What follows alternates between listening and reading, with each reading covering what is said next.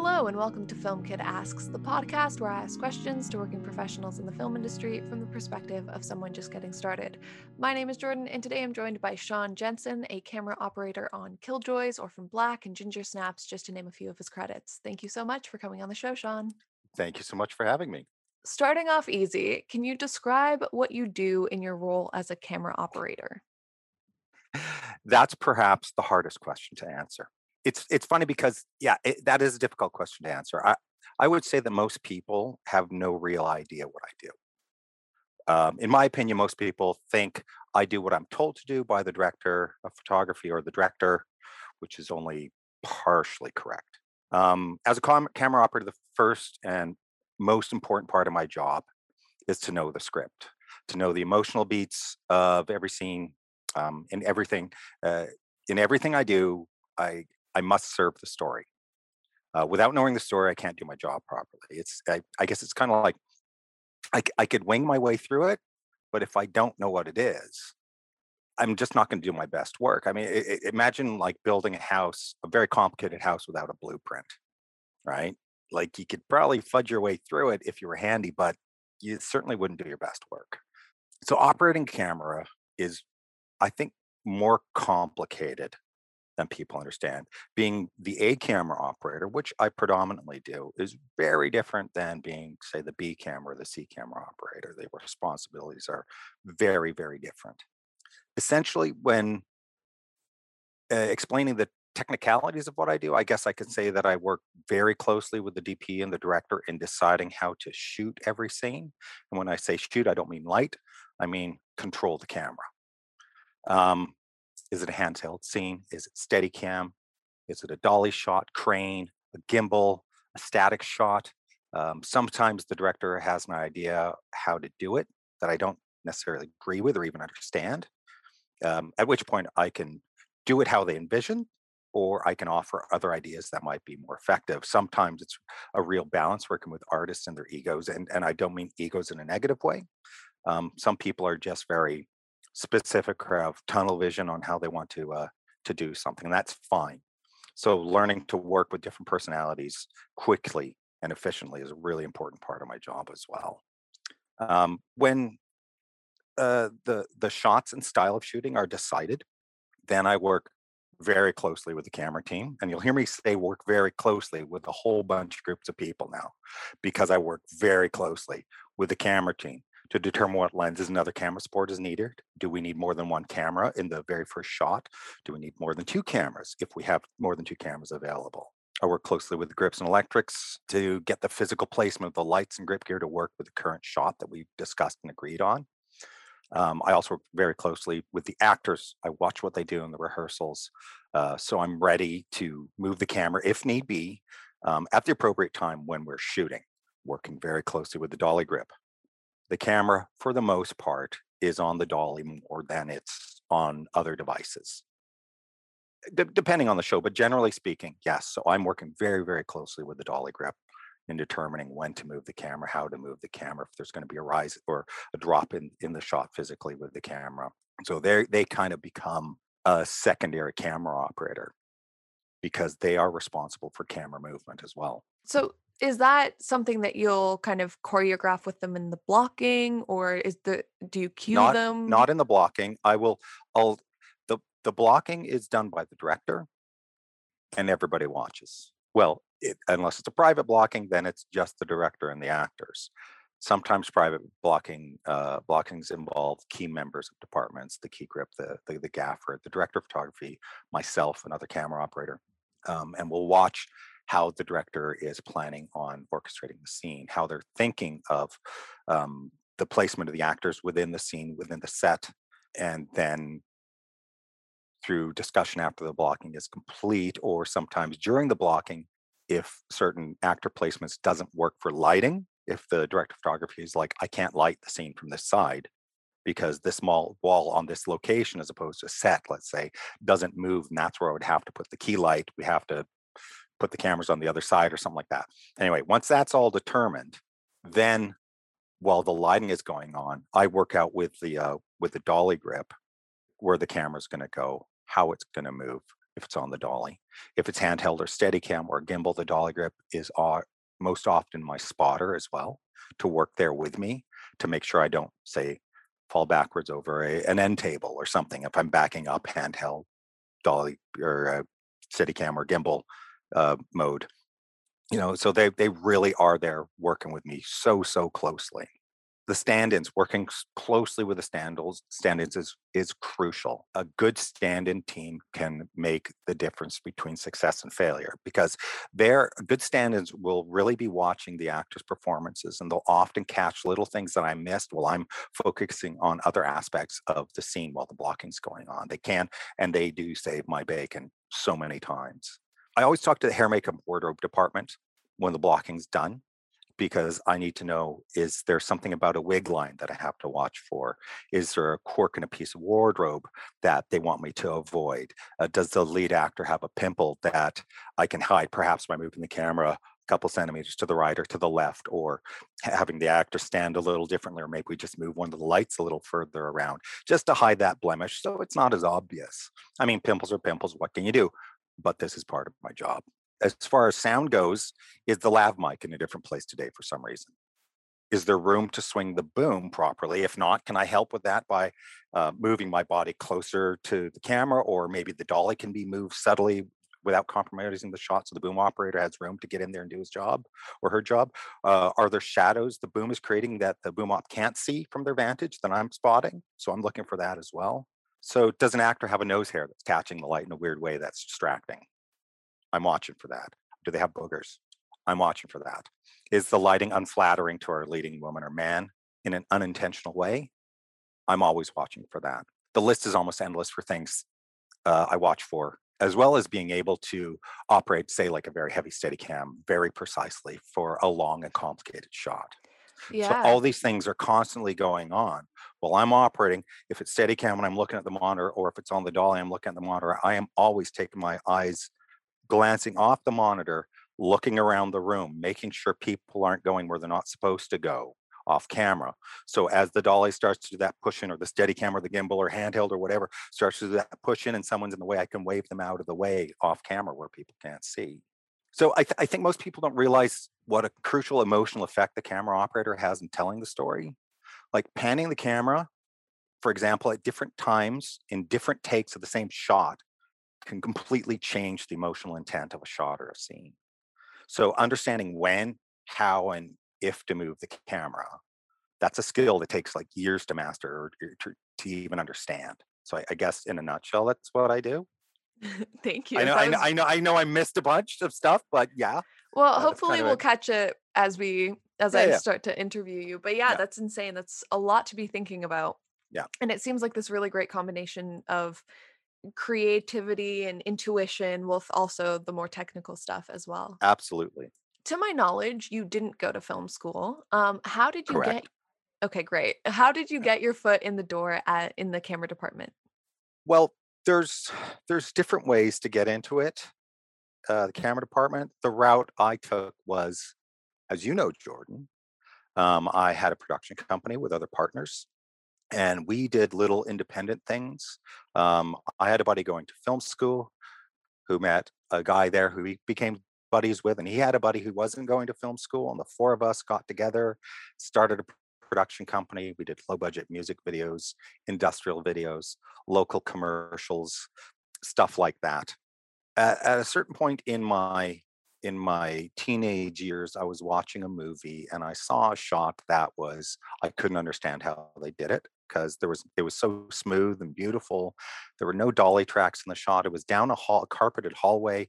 I couldn't see marks from the tires on a dolly, and so watched the end of the credits like I always do, and it said Steadicam, and I was like, "What the heck is Steadicam?"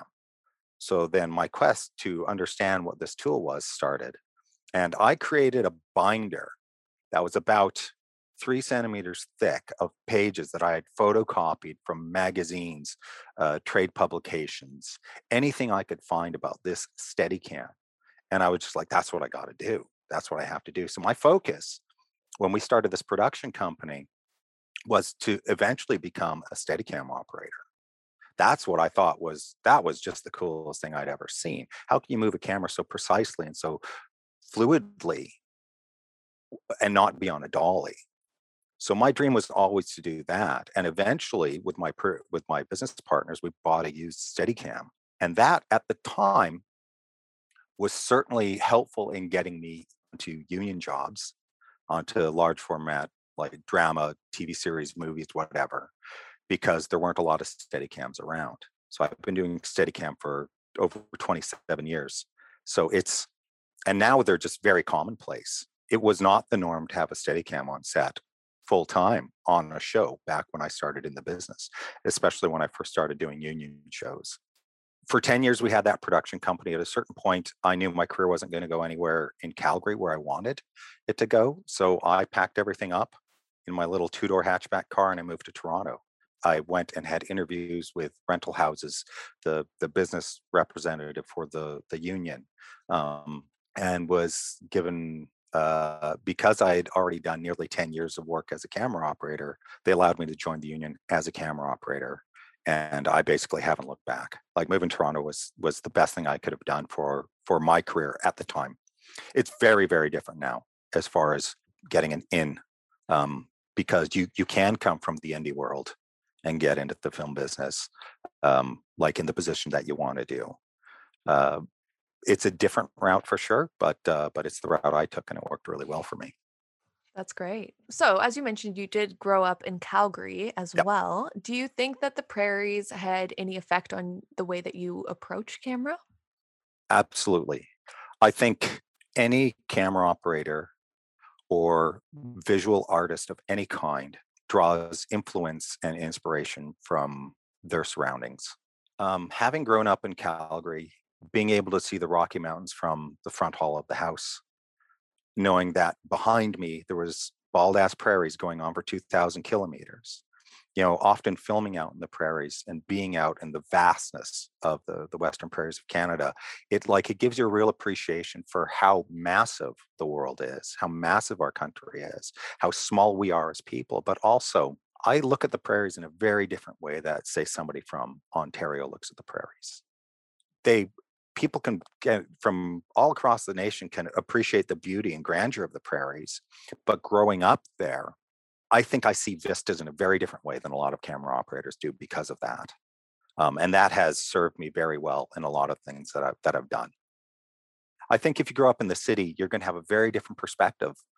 Like, let's say downtown Toronto, downtown New York, like in a big city, you're going to have a very different perspective how you see the world as a visual artist than somebody who grew up in the woods in a cabin, right? So it all plays, and we can all draw, strengths from these the surroundings where we grew up. And I think definitely the prairies, yeah, yeah, they've kept me humble too, I would say.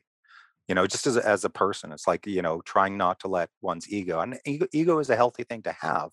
Confidence is a healthy thing to have, but being a prairie boy, I'm proud of that. Absolutely. That's really interesting. That's awesome. Yeah, and I completely agree. I have quite a few technical questions because I do think a bit of a Yeah, specific role. So, sure. yeah, just industry and technical questions Alrighty. for the people who don't know. So, just starting out, at what point do you usually get brought onto a project? So, me personally, at this point in my career, there are a handful of directors of photography that I normally work with, two in particular. One I'll be doing a movie with later this summer, and we've done over 20 shows together. That's features, TV movies, and TV series. Another one that I've done several TV series with and features, and as well, not as many as the other DP, but normally director of photography will just call me up and said, I've secured this movie or this TV series. Do you want to do it? At which point I either say yes or no. I don't usually interview anymore. And that's because, and I say don't usually because I have in the last 10 years and had some great success with working with new directors of photography that way. But I don't usually because I'm at a point in my career too, having been doing this for over 30 years, where I can pick and choose what I want to work on. So I get a call from a director of photography saying, "Hey, do you want to do this movie with me that I just signed on to?" Or "I'm up for this film. Would you be interested in doing that? Let me know if you have anything else, any other offers." so they can prepare themselves if they get the gig and they know I'm up for something else with somebody else that I've worked with. Generally speaking, that's how I get work these days. In the beginning, there was a lot of resumes handed out to productions, a lot of meetings with directors of photography uh, and production managers, and just the way everybody else gets a job, you send in your resume and you hope for the best. So is that kind of right before production starts, or is that when the DP comes That on? that's usually when the DP comes on to the show. So, and that is anything from a few weeks to a few months before the show goes to camera. So, like right now during COVID, you think, well, there's not a lot of productions going on. It is busier in Toronto than I have seen it since I moved here nearly 25 years ago. It is so busy, and I was booked on this movie last year. So Wow. I was doing things, and like once all the technicalities of the director of photography's deal were worked out and he actually signed the paperwork and his agent and they did everything that they needed to do, then I was on the phone with the production with the line producer for this feature working out my deal. So that was done several months ago and we're not filming until mid-July. So It's what? Yeah, no, it's that's it's it's crazy. different. It's different from job to job. Right now, it's just so busy out there, and I think it's because the Canadian film industry has really done well in COVID protocol and protecting the cast and crew during these weird times. So, like the series that I did that I finished with in mid-April, 6 months on a show every day, an N95 mask as well as a face shield if I was anywhere near the red zone on set, and that was every day, all day. Steadicam, handheld, whatever. I was always wearing that mask. Didn't matter how physically exhausting it was. No mask, I wasn't allowed to be there, and that went for everybody. So yeah, I think yeah, we really showed the world how to do it properly and safely because there have been very few instances of COVID outbreaks on sets. Yeah, I've heard that as well, which is great. Yeah. Um, so can you talk a bit about the structure of the camera department and where you fit into that hierarchy? Who are you kind of under and who are you kind of supervising? Who are you the boss of, I guess? Okay. And this is a very personal question, I think, because different people see themselves differently and the role that they have on a film set. I answer to the director of photography, who is my boss, but the director of photography is also the head of the grip and electric department.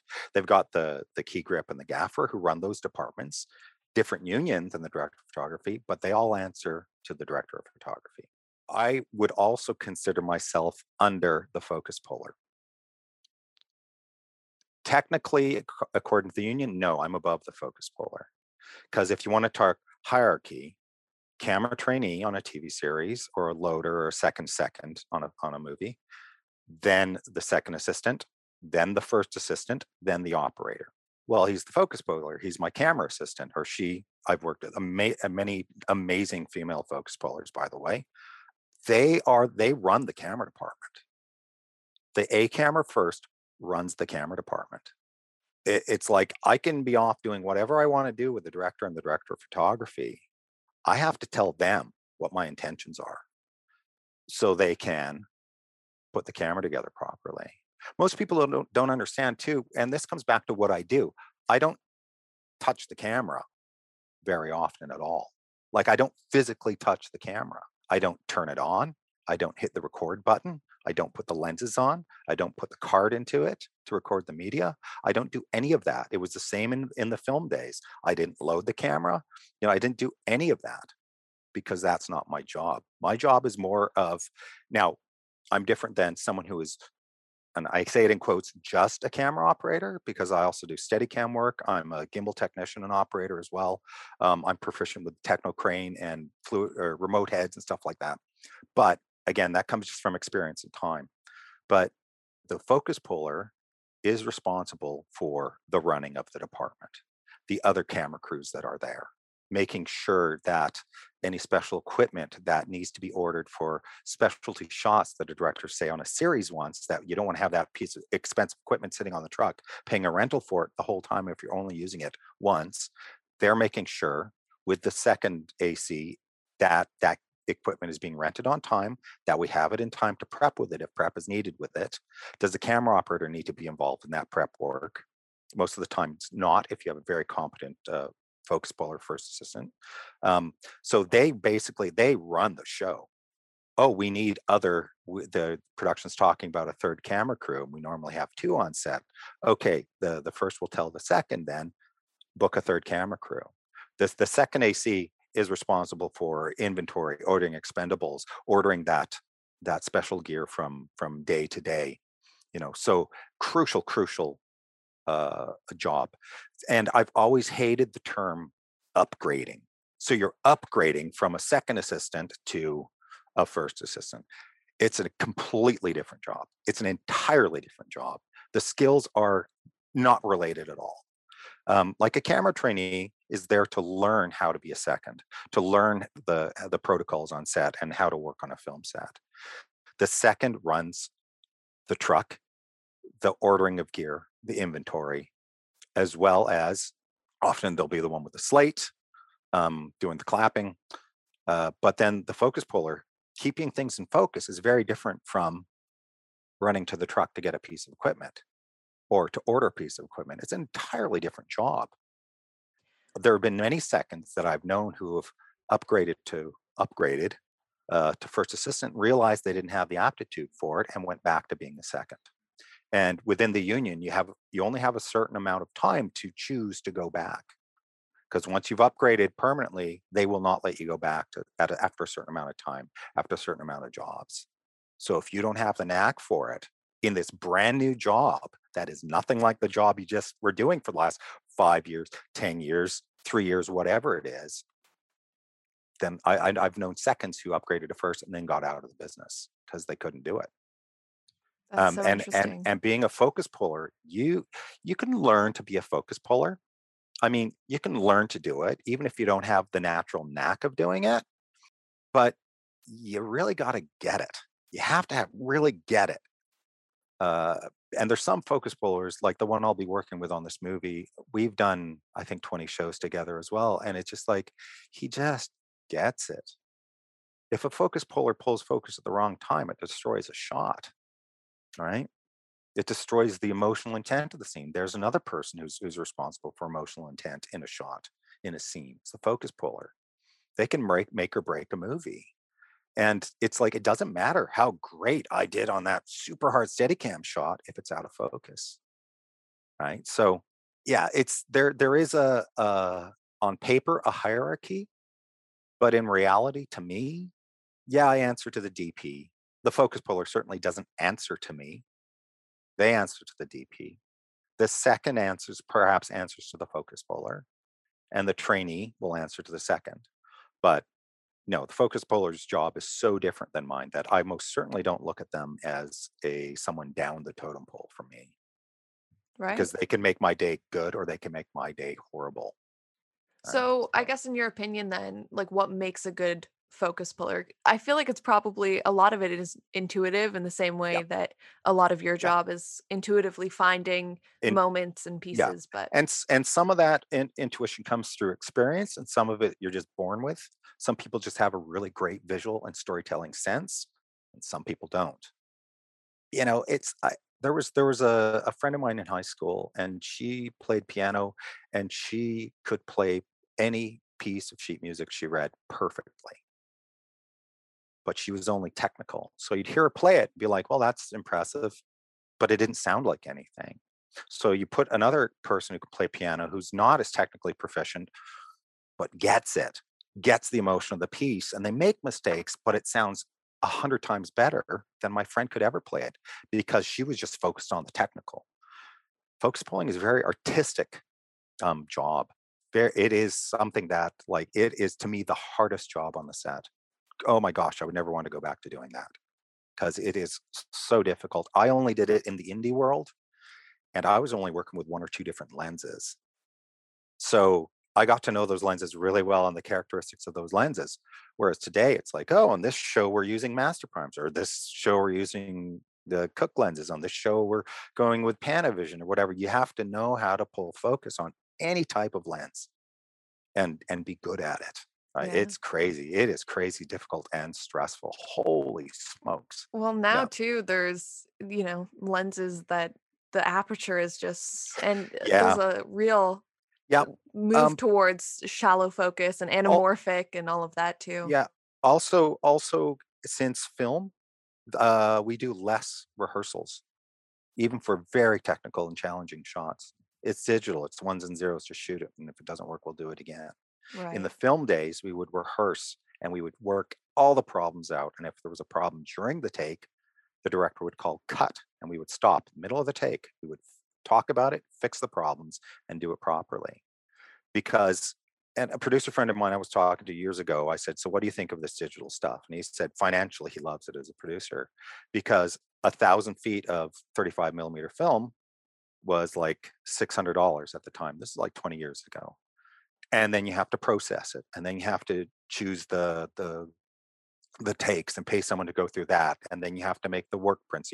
So it was thousands of dollars just to print 11 minutes of film, and you could only use it once. Now you buy a card for $1,000 or even less these days. It gets used, and you get to reuse it and reuse it and reuse it and reuse it. So it saves literally millions of dollars over the course of a show. Like, things have changed a lot since digital technology, and with that is like the death of the rehearsal. So knowing what you're doing, being prepared for subtle changes that the cast might make on the fly while you're rolling.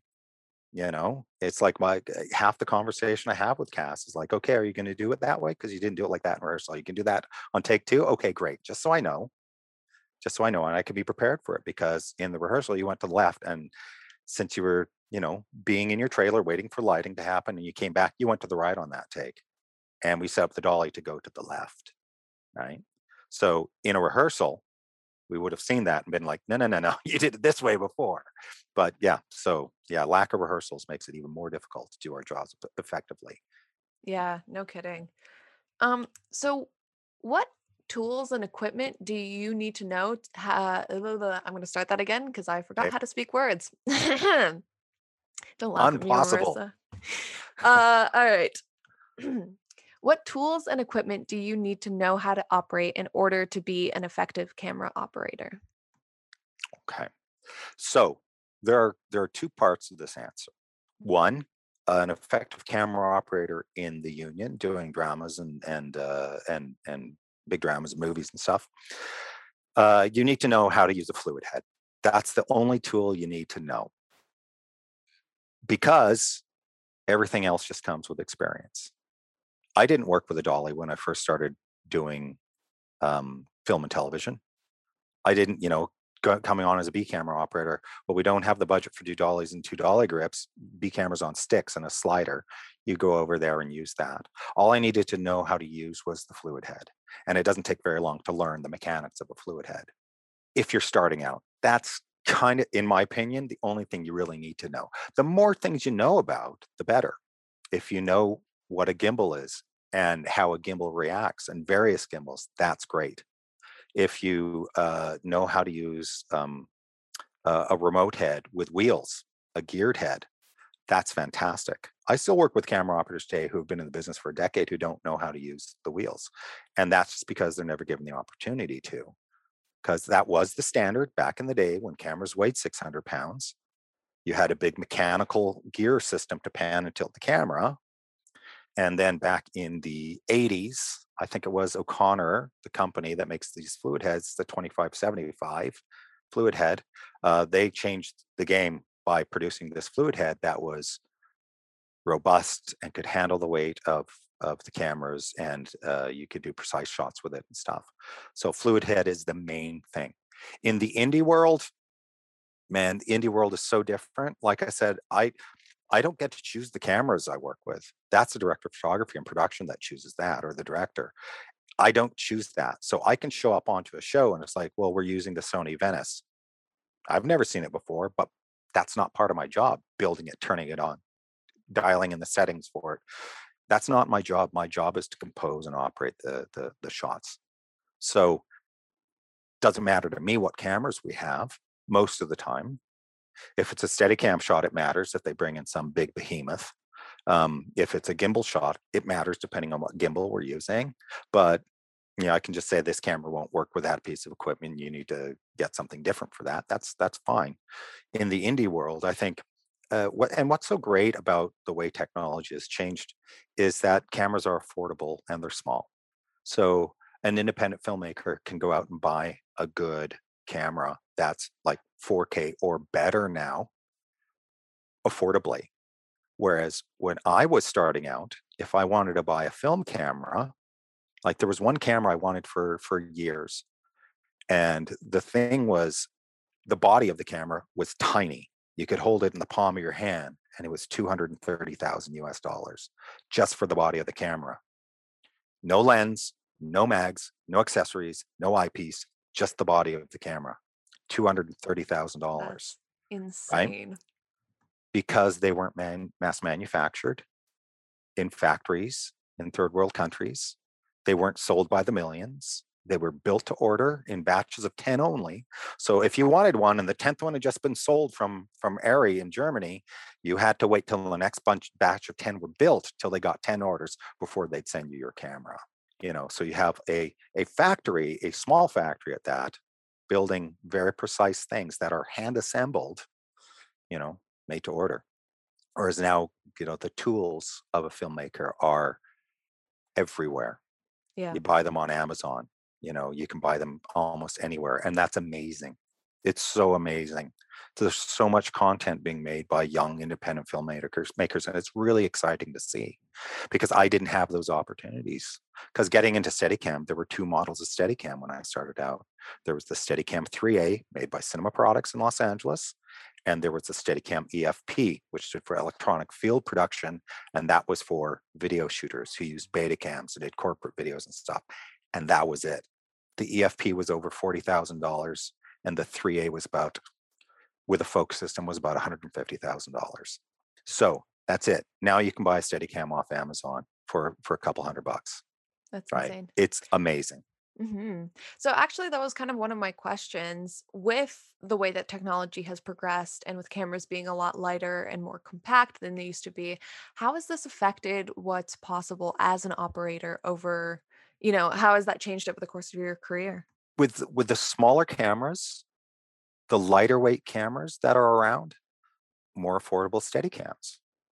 Gimbals are another incredible tool that you couldn't necessarily put a big 35 mil film camera on because they don't handle the weight.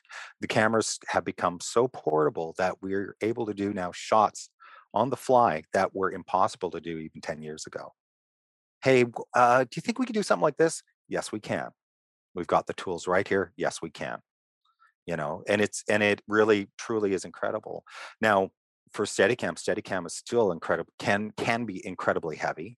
Like with a film camera, it was like normally 70 to 80 pounds that I would be using on the Steadicam. Totally, the weight of the whole system. Digital cinematography, when the Panavision Genesis first came out, and that was digital, it recorded to tape, to HD tape. That was an 80-pound payload on the Steadicam. That wasn't any lighter. And I did a movie that was all done on the Genesis. And I lost 15 pounds during that shoot because the movie was about 85%, 90% Steadicam. I worked out to get fit for that movie. I got a personal trainer at a gym just to build my stamina. I would run around my basement with my old Steadicam arm and a bunch of weights I'd bought at like Walmart or wherever, just to put weight on, to build my endurance and slowly add weight to it.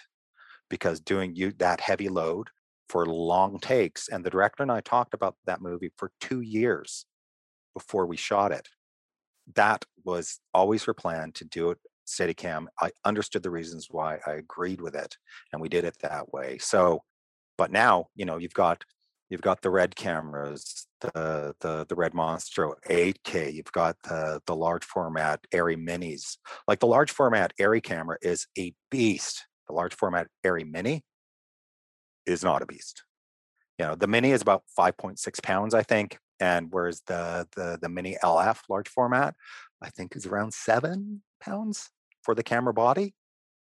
Whereas the Arriflex LF Oh, it's about 30 pounds, the camera body alone. It's massive. It is so heavy, and I would never want it. And especially now, getting old, I don't want to put that my body under that kind of load. I don't want that kind of stress. And that's what's exciting about it. The younger operators don't have to destroy their bodies over their career by schlepping around super heavy equipment. So Yeah. that is exciting. But the other thing too, on that film that was mostly Steadicam that I did, what was really cool back then, I think the Canon 5D was a very new camera. And we did scenes on an airplane. And the director really wanted, the airplane was parked up at the airport. The director wanted to get the camera in the window well, and have like one camera sitting next to the window, a space between, and then, or one camera, one actor, the space, and then the other actor, and wanted to be able to do over the shoulder shots of both of them. We shot the entire scene on the Canon 5D because we could put that camera, even with cinema lenses on it, in the window of the airplane and angle a monitor so I could see what I was doing. And we could get those shots that were impossible with a film camera without having an airplane set where you could remove half of the plane to put the camera, like move that sectional wall away and, Mhm. and get the camera where you needed to go. Like Wow. that's, to me as a camera operator, it's super exciting to being able to place the camera where it was impossible to place it 10 years ago. Yeah, of course. Like that's incredible. So you worked as a camera operator at Ubisoft for some of their AAA games as well, Mhm. using virtual cameras. Yep. What was that like for you? Because that's obviously another exciting new piece of technology. Oh my gosh, that was one of the best gigs I've ever had, I'd have to say. Just learning the way video games are made it's pretty incredible. Being able to go in there after the motion capture was done, and I was allowed to be part of some of the motion capture when I was available to be. Um, and that was great for the director because the director is working with the actors, blocking the scenes, and I'm thinking about how we're going to shoot it cinematically after.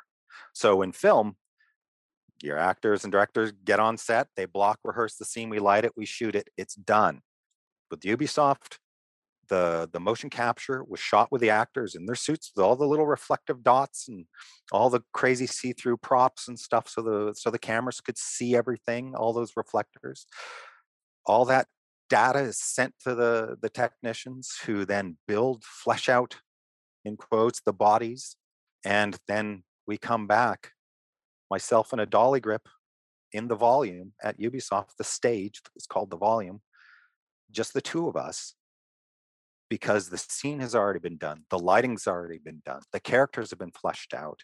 And now looking at a video monitor, which was behind the virtual camera that is now on the dolly, and panning the monitor around, I can see that virtual world that has been created, even though there's just the two of us, myself and the dolly grip, standing in the middle of the volume and creating dolly shots and doing these shots again and again.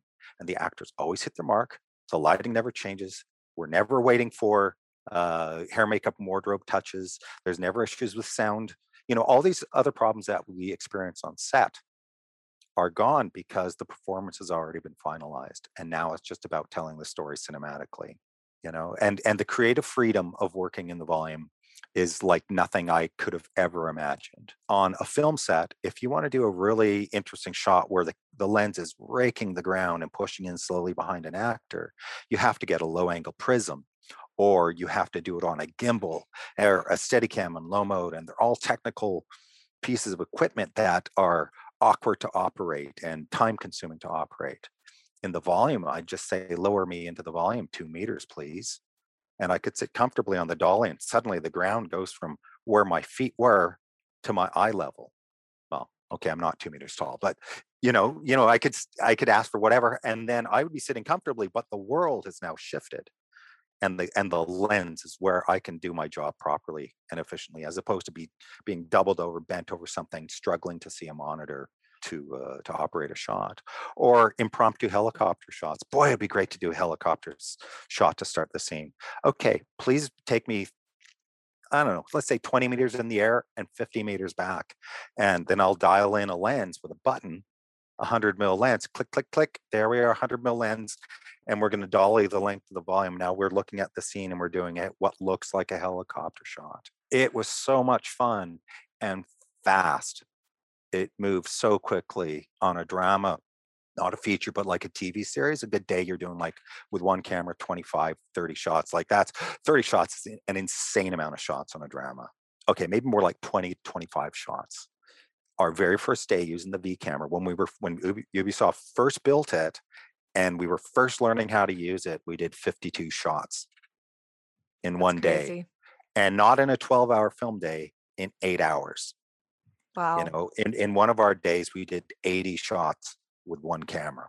So this is the freedom that we have to move. And even the dolly grip that I brought in to work on those, he just kind of had to shake his head because everything just moved so quickly. When we first started, they couldn't rotate the world around us. They could raise and lower it, but that was it. So if we needed to do a dolly shot in a weird oblique angle, we'd have to move the dolly track and stuff. And now it's just rotate the world 6 degrees to the right, please, or counterclockwise. Gook. We lay the dolly track down the center of the volume, and we oftentimes leave it there all day long. We don't have to move it at all. Yeah, so Wow. it's super cool. It's fast. It's fun.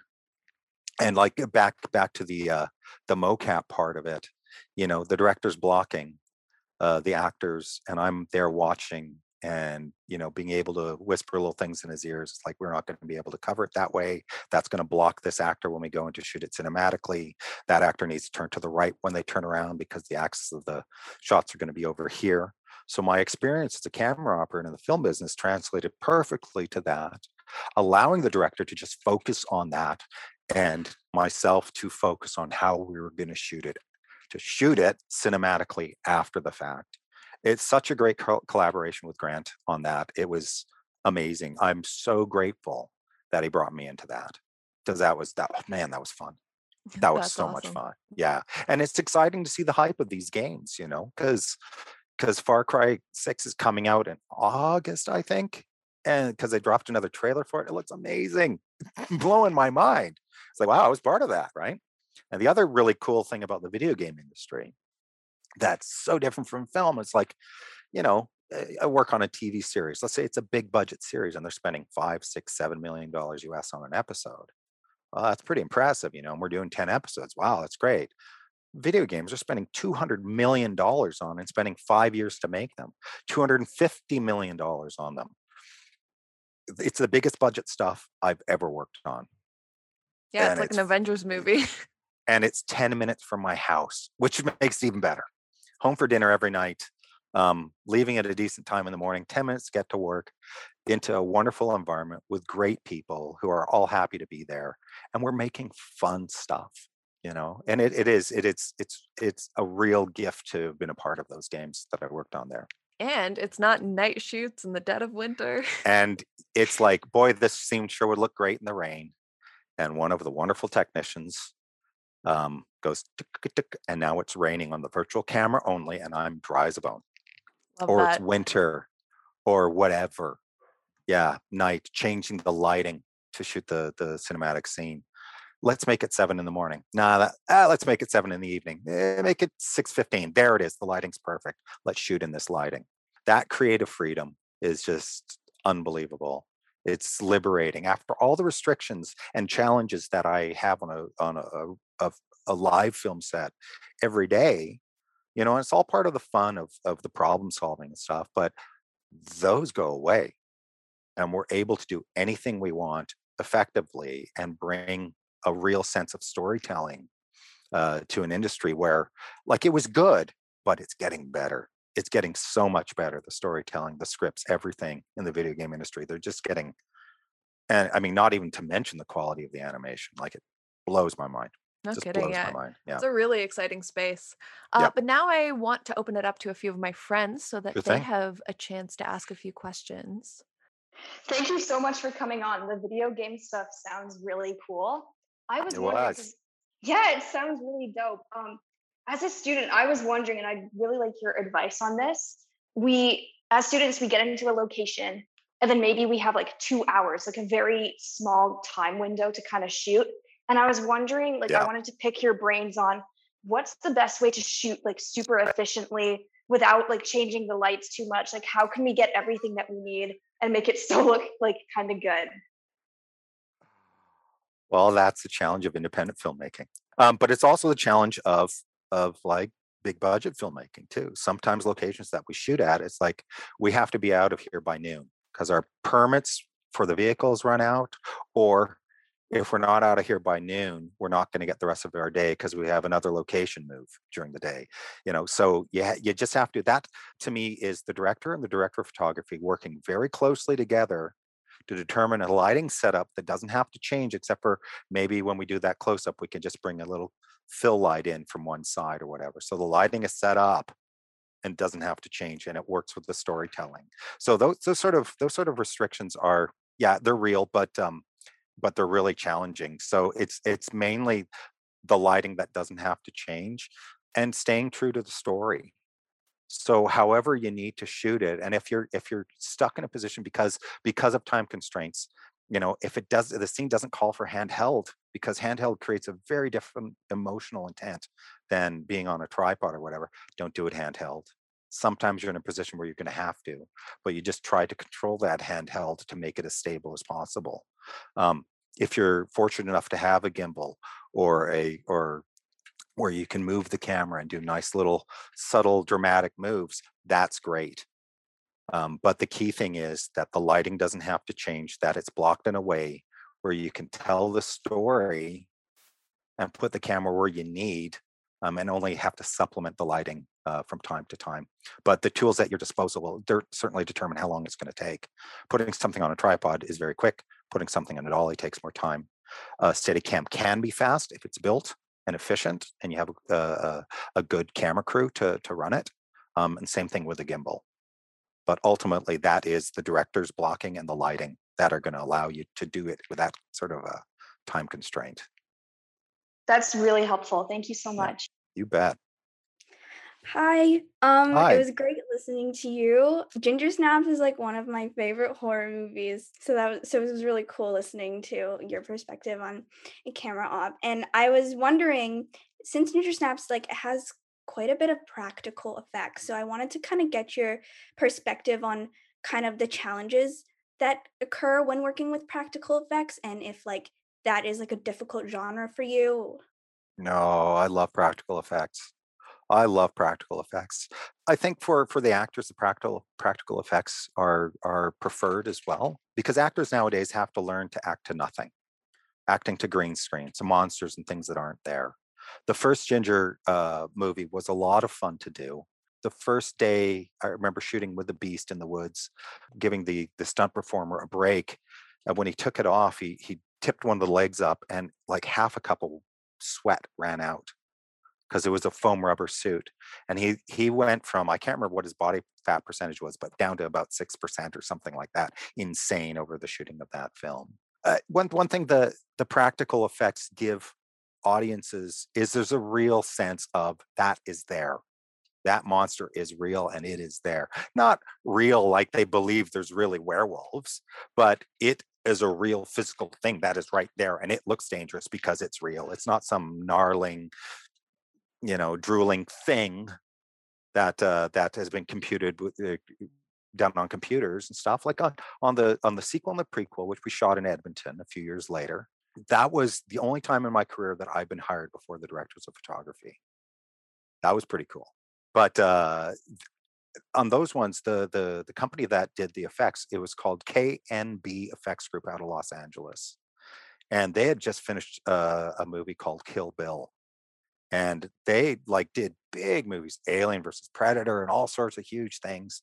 And Howard Berger, who was the B in KNB effects, came up to supervise all the werewolf stuff, and they did it. This massive Los Angeles based effects company did that because they wanted to do a practical werewolf, because everyone was moving away from practical monsters. And they did such an amazing job, because these people were like the artists who created the suits, the technicians who understood how to build the armatures inside so the stunt performers could do it. Even the stunt performer that came up from Los Angeles, who had done so much monster work in his career, he was amazing. because he knew how to work a practical suit, and because he understood movement and animal movement and stuff. There was that real sense of danger and fear and gross. Sometimes it was just really gross because in the prequel, the werewolves were all mangy and diseased and stuff, and it was incredible that way. I know the actors like practical effects. Sometimes you get it. How fantastical is this show? Right? Okay, well, you can't actually have wings. We're going to have to do that with CGI and put you in a wire rig, you know, and that we get, and and good actors are able to pull that off, But it is fun working with practical effects. However, the caveat is they do take more time because on set they take more time because you have a stunt performer in a monster suit that needs breaks, as opposed to, okay, here's an effects guy with a little green cutout of a werewolf that they're going to erase him and they're going to erase the werewolf and put a real werewolf or a CGI werewolf in, right, after the fact. Things can go faster on set that way, but then take months in post production to create that werewolf, right? So there's budgetary constraints as well. So for productions, which is cheaper and which is better and which gives us more freedom, all these things that they have to decide. As a camera operator, I love the practical effects. I love them as much as possible. But I'm also realistic in that it can't happen all the time. But yeah, they certainly take more time on set having practical effects. But it's fun. Thank you very much. Yeah. That's awesome and good to know. All right, Denmark. Hello. Since we got like so many digital cameras out there, especially cinema grade, like they all have their strengths and weaknesses, but does it really matter what those cameras bring, or does it matter more how the camera crew would take advantage of those? And did you get to meet Giancarlo Esposito? Absolutely. I'll answer the second question first. Yes, he is a lovely human being. He is a wonderful guy. He's got great stories. And above all, he's an incredible actor. And he did amazing things with that character in the video game. The writing in that game was so incredible. They really hit some very good and important political stuff in that game. And I would seriously encourage people to watch it. And I'm sure someone will do a supercut of the cutscenes and put it on YouTube or whatever. But you'll see what an astounding actor he is, and what an incredible character he created for that game. That was his first time doing a video game, and he was excited to be there. And again, he was a lovely guy to work with, just a really amazing person. Yeah. And it was super cool because it was Giancarlo, right? Very cool. All right. As far as the cameras go, because I work on predominantly union stuff and I don't choose the cameras, I don't get to choose if we're using Sony cameras, Arri cameras, Red cameras, whatever. I show up and I point the camera to oversimplify my job. That's what I do. The exciting thing to me for independent filmmakers is because there is so much out there to choose from at different affordability levels that all offer something. Whatever equipment you're going to shoot with, whatever equipment you have access to, or are borrowing or buying or whatever, yeah, just make the most of it. Stick with the one camera. Don't mix formats, as in don't use a Sony and then use a camera, because they're going to have a different look. Use the same lenses. Try to stay with the same family of lenses if you can, because lenses look different from each other. So a Canon lens looks very different from a Sony lens, which looks very different from a Nikon lens visually. And captured with the chips, the chip technology is so rapidly changing that, it's the camera on my iPhone is better than any video camera I've ever owned in my life. It's amazing. It's absolutely amazing. So just use the technology you have at hand and be true to the story. I keep saying that, but that's what it's all about. Storytelling, right? Sometimes it doesn't matter how good the image is if the story is strong enough that it can carry that. I don't want my work to be noticed. When people are watching a movie, I don't want people to see my work, because once they've seen it, they've been pulled out of the story.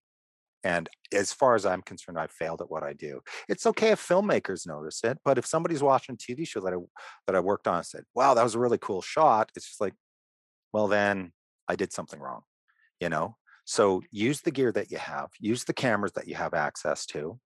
I mean, if you have to mix and match, you have to mix and match, but be true to your story. Try not to mix and match, try to stick with the whatever lenses you have. And if you have two different types of lenses, you have two different types of lenses.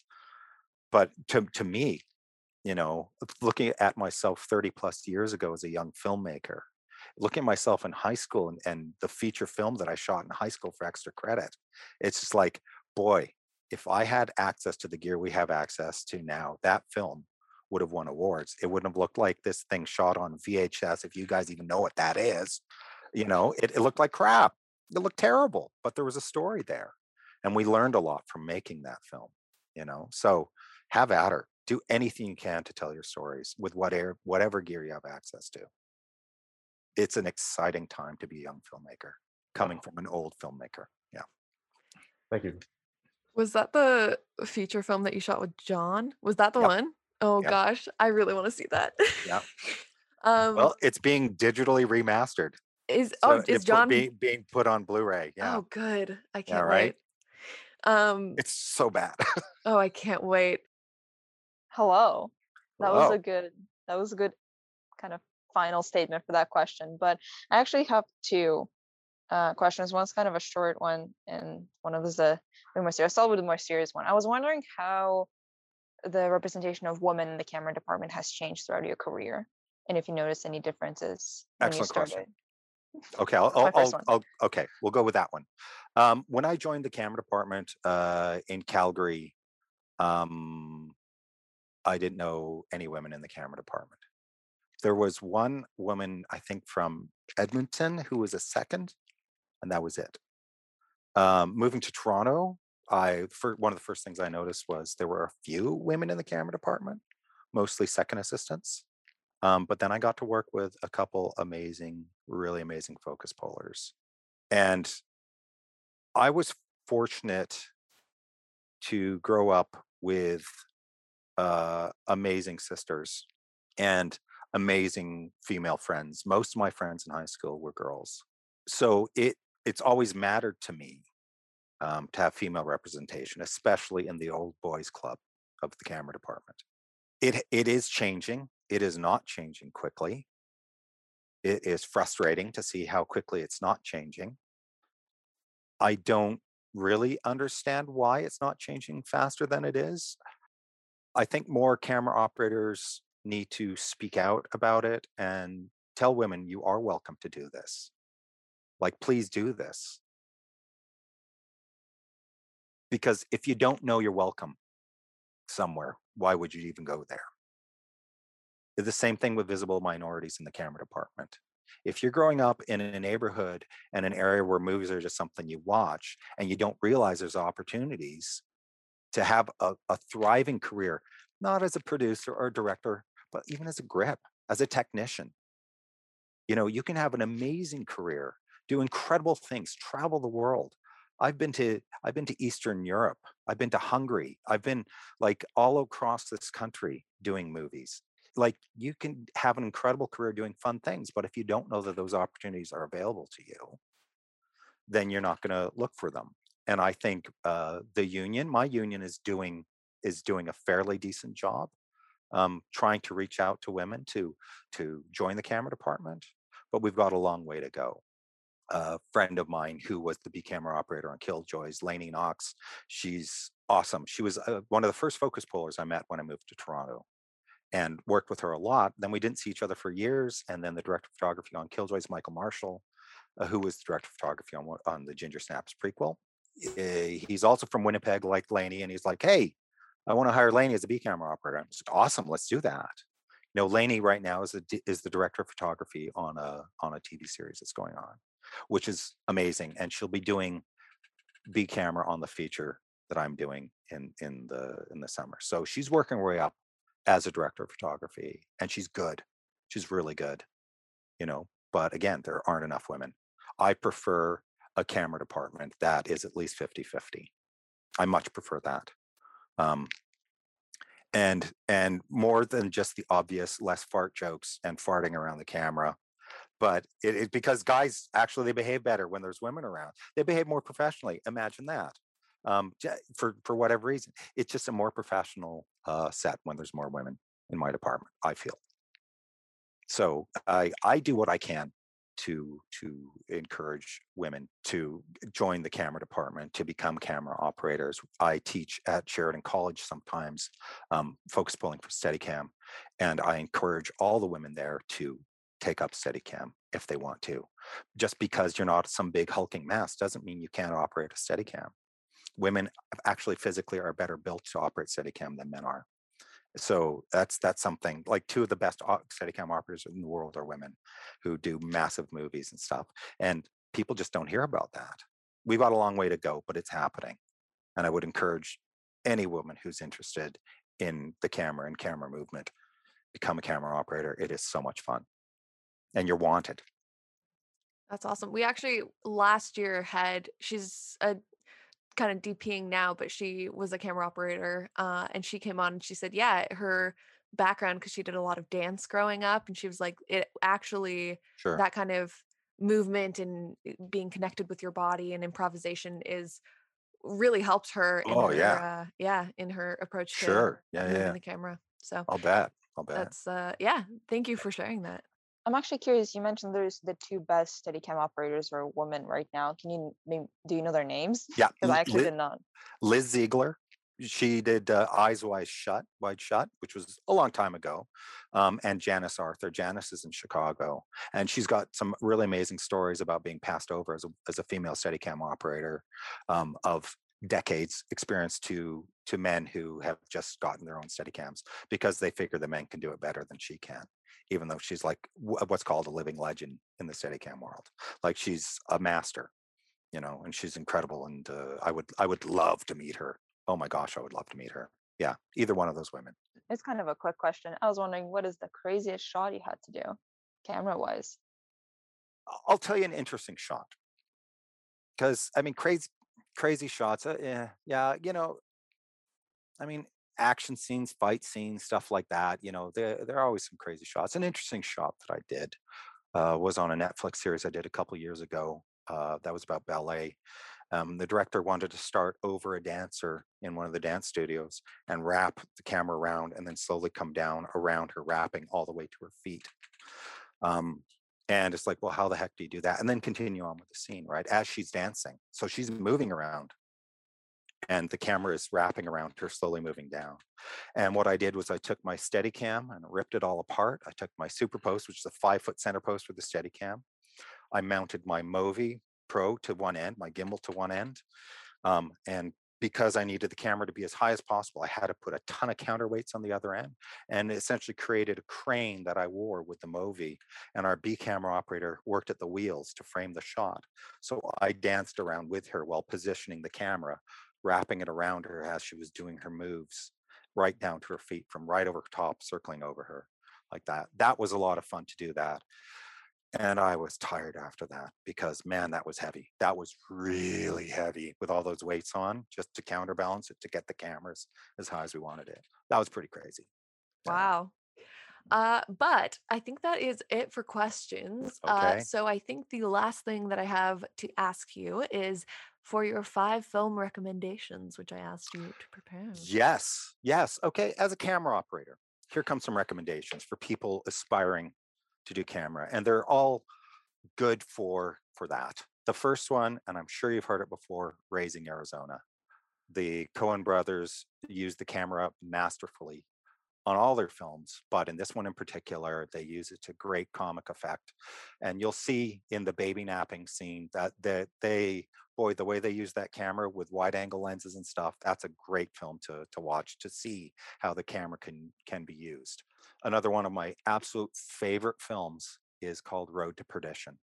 The director of photography was Conrad Hall, and the restraint they use in moving the camera at times really shows the emotion you can create by not moving the camera. But it's also just a beautiful film, and I believe he won the Academy Award posthumously for that film for best cinematography, because he died shortly after they made it. Beautiful film. Alien and Blade Runner, two of Ridley Scott's best works, as far as I'm concerned. Both of those films used the camera very differently. Alien is a suspense horror film where its sequels are action horror films, very different genres. But Alien and Blade Runner, the original two films that really used the camera in amazing ways to tell the story.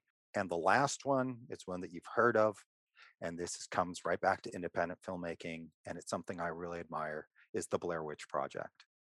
Because that was just a bunch of kids with a video camera, and they made their movie, and man, they made it big, and people saw it, and they didn't see the crappy gear. They saw the story that was being told, because they told a good story with that. Whether you like the film or not is kind of irrelevant. The fact that they were able to tell a story using consumer grade equipment to such success is just a testament to what young filmmakers can do today. And that was from a long time ago as well. But they really did open the door for young filmmakers, I think. Yeah, that's so true. But that is all I have. So thank you so much for coming Excellent. on, Sean, and being so generous with your time, talking about your journey. And also, yeah, I think this was a little bit more of a technical interview. So it Yep. was great having the kind of creative and life story part, but also having a little bit more technical knowledge of the camera department. So thank you so much. And thanks to those of you who Absolutely. asked questions as well. But that is all for this episode of Film Kid Asks. Be sure to subscribe and follow us on Instagram or join our Facebook group for information about upcoming guests. New episodes come out every Saturday.